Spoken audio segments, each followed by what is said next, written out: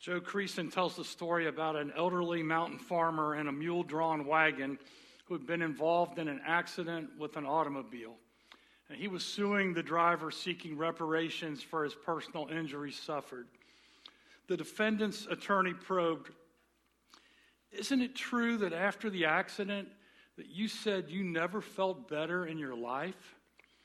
"Well," the claimant began, "that morning I got up and hitched up my mule, put my hound dog in the wagon, and—" "Give us a yes or no answer to my question," interrupted the attorney. At this point, the judge stepped in and directed the lawyer to let the farmer answer in his own way. "Well," the claimant began again, "that morning I got up, hitched up my mule, put my hound dog in the back of the wagon, just got over the rise of the road when this big car barreled into my rear end. My mule was knocked to one side of the road, my dog to the other, and I was pinned under the seat. Directly, a policeman came along, seen my mule had its leg broke, and he pulled out his pistol and shot him dead. He went over to my dog, seen it was hurt real bad, and shot him, put him out of his misery. Then," the farmer continued, "he came over to me and asked, 'Well, how are you feeling?' And sure enough, I said, 'I never felt better in my life.'" When the Bible says that the Lord loves a cheerful giver, it isn't talking about manufacturing some sort of a phony joy, but it's describing a real, actual excitement, a response of gratitude that comes from putting the Lord first in your finances. It says each one should give what he has decided to give in his heart, not reluctantly or under compulsion, for God loves a cheerful giver. If we approach our finances concerned only with the here and now, we won't be prepared for the future. And it's wise to have investments and prepare for retirement, but beyond that necessary step of preparation, there's an even greater responsibility to utilize the money God has entrusted to us and invest eternally in projects and people that will extend its impact and outlast its ordinary shelf life and ultimately live on and on. Invest eternally, or your return won't last forever. Such investment into eternal markets requires minimal risk but maximum faith. And it's on that we're going to focus today. I want you to see that when life ends, the only thing you'll have left is what you have invested with the Lord. For the past 3 weeks, we've been on a spiritual journey together as a church toward becoming rich toward God. We've examined the parable Jesus told of the rich fool who said, "This is what I'll do. I'll tear down my barns and build bigger ones, and I'll store my surplus grain. And I'll say to myself, you have plenty of grain laid up for many years. Take life easy. Eat, drink, and be merry." But God said to him, "You fool, this very night your life will be demanded from you. Then who will get what you have prepared for yourself?" This is how it will be with whoever stores up things for themselves but is not rich toward God. So today is our Faith Promise Commitment Sunday for those who call Batesville their church home. And faith promise commitments are best made after a time of prayer. And we remember this: you may know what you now have, but only God knows what you will have to give to his work in the coming year. As we prepare to make our faith promise commitments in a few minutes, we've been challenged to prayerfully ask, "Lord, how much would you have me give to your work through BCC in 2022? And our text today of 1 Timothy 6 can help us answer that question. I can't answer that question for you, and you can't answer that question for me.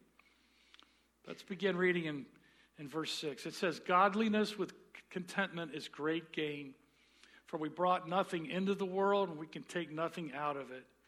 But if we have food and clothing, we will be content with that. Those who want to get rich fall into temptation and a trap and into many foolish and harmful desires that plunge people into ruin and destruction. For the love of money is a root of all kinds of evil. Some people eager for money have wandered from the faith, pierced themselves with many griefs. It goes on in verse 17, it says, command those who are rich in this present world not to be arrogant, nor to put their hope in wealth, which is so uncertain, but to put their hope in God, who richly provides us with everything for our enjoyment. Command them to do good, to be rich in good deeds, and to be generous and willing to share.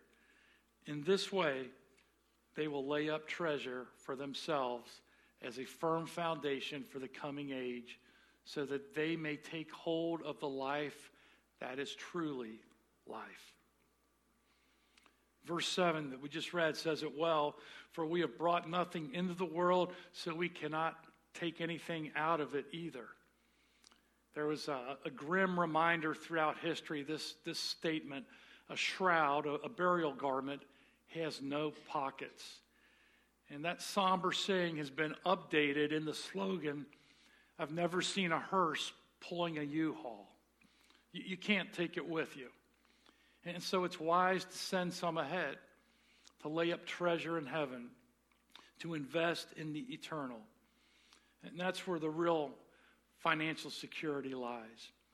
So as we unpack this passage from 1 Timothy 6, I want us to consider 4 quick questions. Question number 1, how will your choices now affect your life later? God wants to be our partner in handling the material wealth that he has entrusted to us to steward. God doesn't need our money, but he's using our money to teach us spiritual lessons about faith, about reliance on him, about contentment, about gratitude.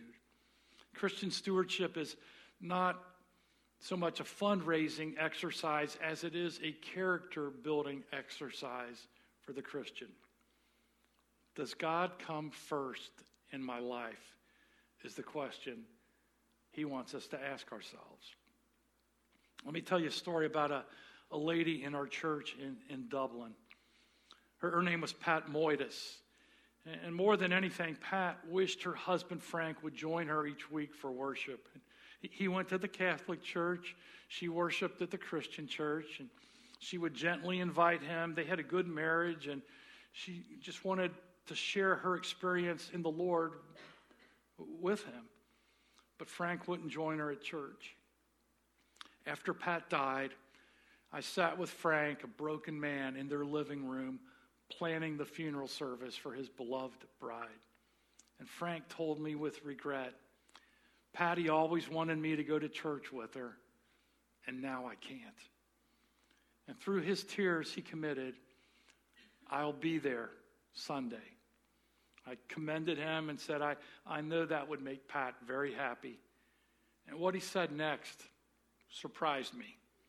He pulled out her box of offering envelopes and promised she looked forward to bringing her tithe to the Lord each week. And since she can't do that, I'll be there and I'll continue to give her offering for her. And he did. Faithfully, week after week, without fail, he sat where she formerly sat, and he gave her gifts on her behalf. But it gets even better. Frank committed his life to living for Christ, and I had the privilege of immersing him, and he began to carry 2 offering envelopes after that. One for Pat and one for himself. Although separated now on earth, they both will spend eternity with Christ, because the choices you make now affect your life later. One poet put it like this: only one life will soon be passed. Only what's done for Christ will last. Question number 2, where is your treasure? I want to encourage parents and grandparents, you can never start too soon to teach your children to be givers. When I was 7 years old in grade school, I was given 2 quarters for allowance and told I should give a quarter to God and I could keep a quarter for spending and saving. And I had my own set of offering envelopes, and I'm sure I gave high blood pressure to some church treasurer charged with that tedious task of record keeping, tracking my 25 cents a week gift for the annual giving records. But it developed within me a habitual, systematic approach to the discipline of giving back first to God. At that time, each Monday after school, I would take the other quarter and ride my bike to Burnens Pharmacy on Glenway Avenue to buy a pack of Topps baseball cards for a nickel. And then I would sit at the soda fountain examining the new cards while eating a single dip chocolate ice cream cone and a sugar cone, which I could purchase for a dime. Then I would go next door to Conrad's Bakery and buy an iced brownie with pecans for a nickel. Being health conscious, I wanted to be certain that I'd covered both of the major food groups, ice cream and brownies. I would thumb through my baseball cards and shove the good cards in my pocket to keep or trade, and the other discards were promptly placed in the spokes of my bike with clothespins to produce an impressive illusion of a roaring motorcycle approaching. Well, fast forward ahead from that age to the summer before my freshman year of high school, I attended a Christ in Youth conference, and while there, we were asked to make financial commitments that would help support that ministry. At the time, I was 14 years old. I was seeking a job. I had had an interview, but I didn't have the assurance of a job yet. But in faith, I committed $8 a month to be given to CIY. When I returned home from CIY, I learned that a nearby restaurant had called and offered me a job as a busboy, earning the current minimum wage of $1.50 an hour. And while I wasn't going to get rich, God had responded to my step of faith and provided me with the sufficient income to cover my $8 a month commitment. Time and time again, I've seen God work in my life, in the lives of other individuals, in the lives of church members to respond with blessing when we take him at his word and faithfully trust him to provide for our needs. We're specifically challenging Christ followers of Batesville to practice the biblical principle of tithing, giving the first 10% of one's gross income back to the Lord through his church as an act of worship, reliance, and gratitude. And this practice has a valuable domino effect on our entire lives. One thing it does is tithing strengthens our devotion to God. I think a second thing it does is the discipline of tithing helps us eliminate unwise spending habits. I think a third thing that tithing does is it helps us stay on track spiritually. When we put our treasure where God wants it to be, our hearts will follow. That's what Jesus said in Matthew 6:21. For where your treasure is, there will your heart be also. This discovery of tithing is the epiphany that I'm better off living on 90% of my income with God's blessing than I am living on 100% of my income without God's blessing. And God instituted a system of tithing to underwrite the cost of ministry. And this predates the local church. This practice has roots dating back to Melchizedek in Genesis 14, some 4,000 years before Christ was born. Very simply, tithing is giving that first 10% of one's income back to the Lord. So if you're enabled to earn $25,000 a year, a tithe of that means $2,500 a year, about $50 a week. If you're making $50,000 a year, that means a tithe is giving $5,000 back to the Lord, about $100 a week. If you're blessed to earn $100,000 a year, that means giving $10,000 annually as a tithe to the Lord, about $200 a week. The tithe was the starting place for even the poorest Jew. There were offerings shared above and beyond the tithe, and most of us have experienced God's generous bounty. He has supplied our needs, and He's given us much beyond the bare essentials. And we each have a responsibility to grow to exceed the tithe. The Macedonian Christians did. They gave themselves first to the Lord. The tithe is a good place to begin for a Christian, but it's a bad place to end. As we grow in our dedication and worship to God, we will grow in our giving to God. Putting God first in our finances shows His priority in our lives. Giving to God first shows our trust and dependence on Him. I like this prayer. Lord, I commit our finances to You. Be in charge of them. Use them for Your purposes. May we be good stewards of all that You give us. I pray that we will learn to live free of burdensome debt. Where we have not been wise, bring restoration and give us guidance. Show each of us how we can help increase our finances and not decrease them unwisely. Lord, help us to remember that all we have belongs to You and for us to be grateful for it. Question number 3, what can I do to please God? And the answer is found that when we take God at His word and are willing to trust Him with our lives, He says in Hebrews 11:6, without faith it is impossible to please God. So by trusting and putting our faith in Him, relying on Him to provide, that lets Him know that we trust Him. It's a definite faith walk with God into the future, which only He clearly sees. I've been asked, how much should I commit? Or what if I don't have a job? Or what if I don't know how much I will make next year? And really no one knows the answer to those questions. Only God. Let me flip the question a bit. Instead, let me ask, how much would you like to make? Then make your faith promise reflecting a tithe or more of that figure as you covenant with God, asking Him to provide that income. And if He provides it, you'll return it to His storehouse. And I've seen God work in different ways. Sometimes it's in the form of providing a new job or a pay raise or a bonus, a chance to work some extra hours to get extra pay. Maybe you inherit some money. There's a sale of an item that you've had and you liquidate. Maybe it's an unexpected insurance refund check, but through this partnership with God in the coming year, you're asking Him to provide unseen money so that you can give more generously to Him. Ephesians 3:20 tells us that God has this when we trust Him.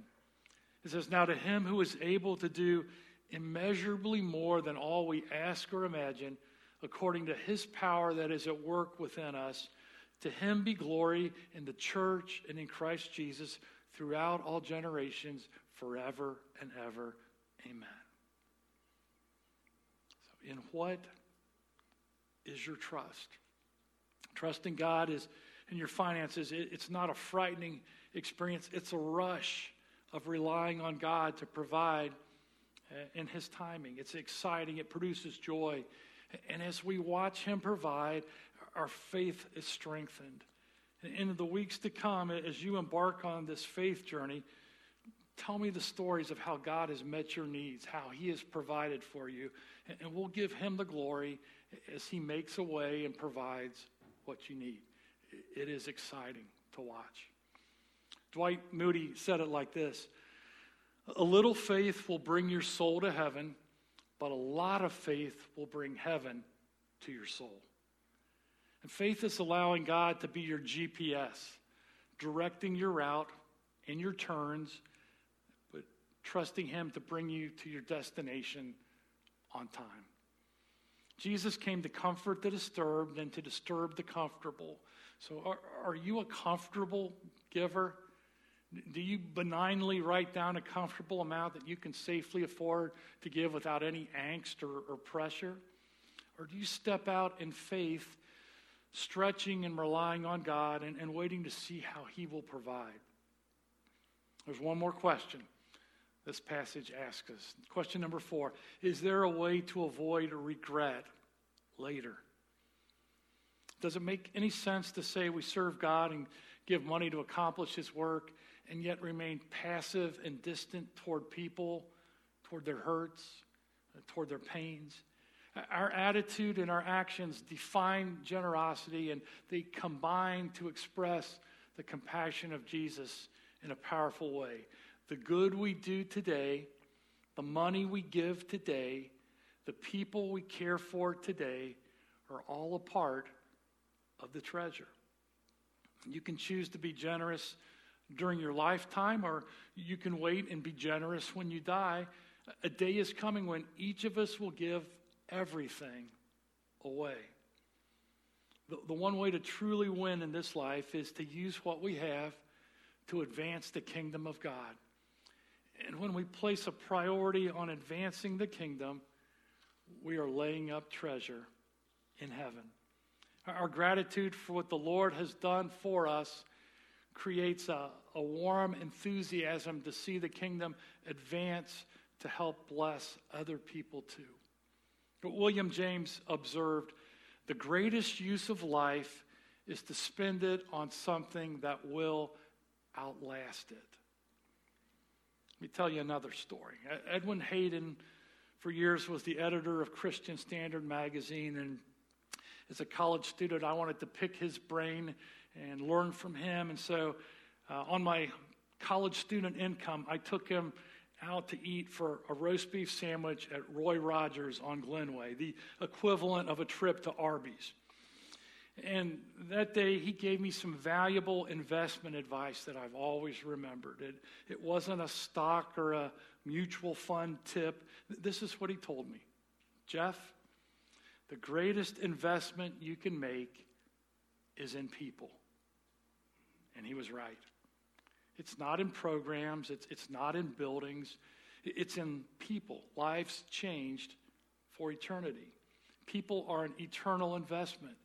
But we have a limited opportunity to sow the seeds and reap that harvest. And if we invest in eternity, we will feel an unsurpassed joy that we truly have made a difference.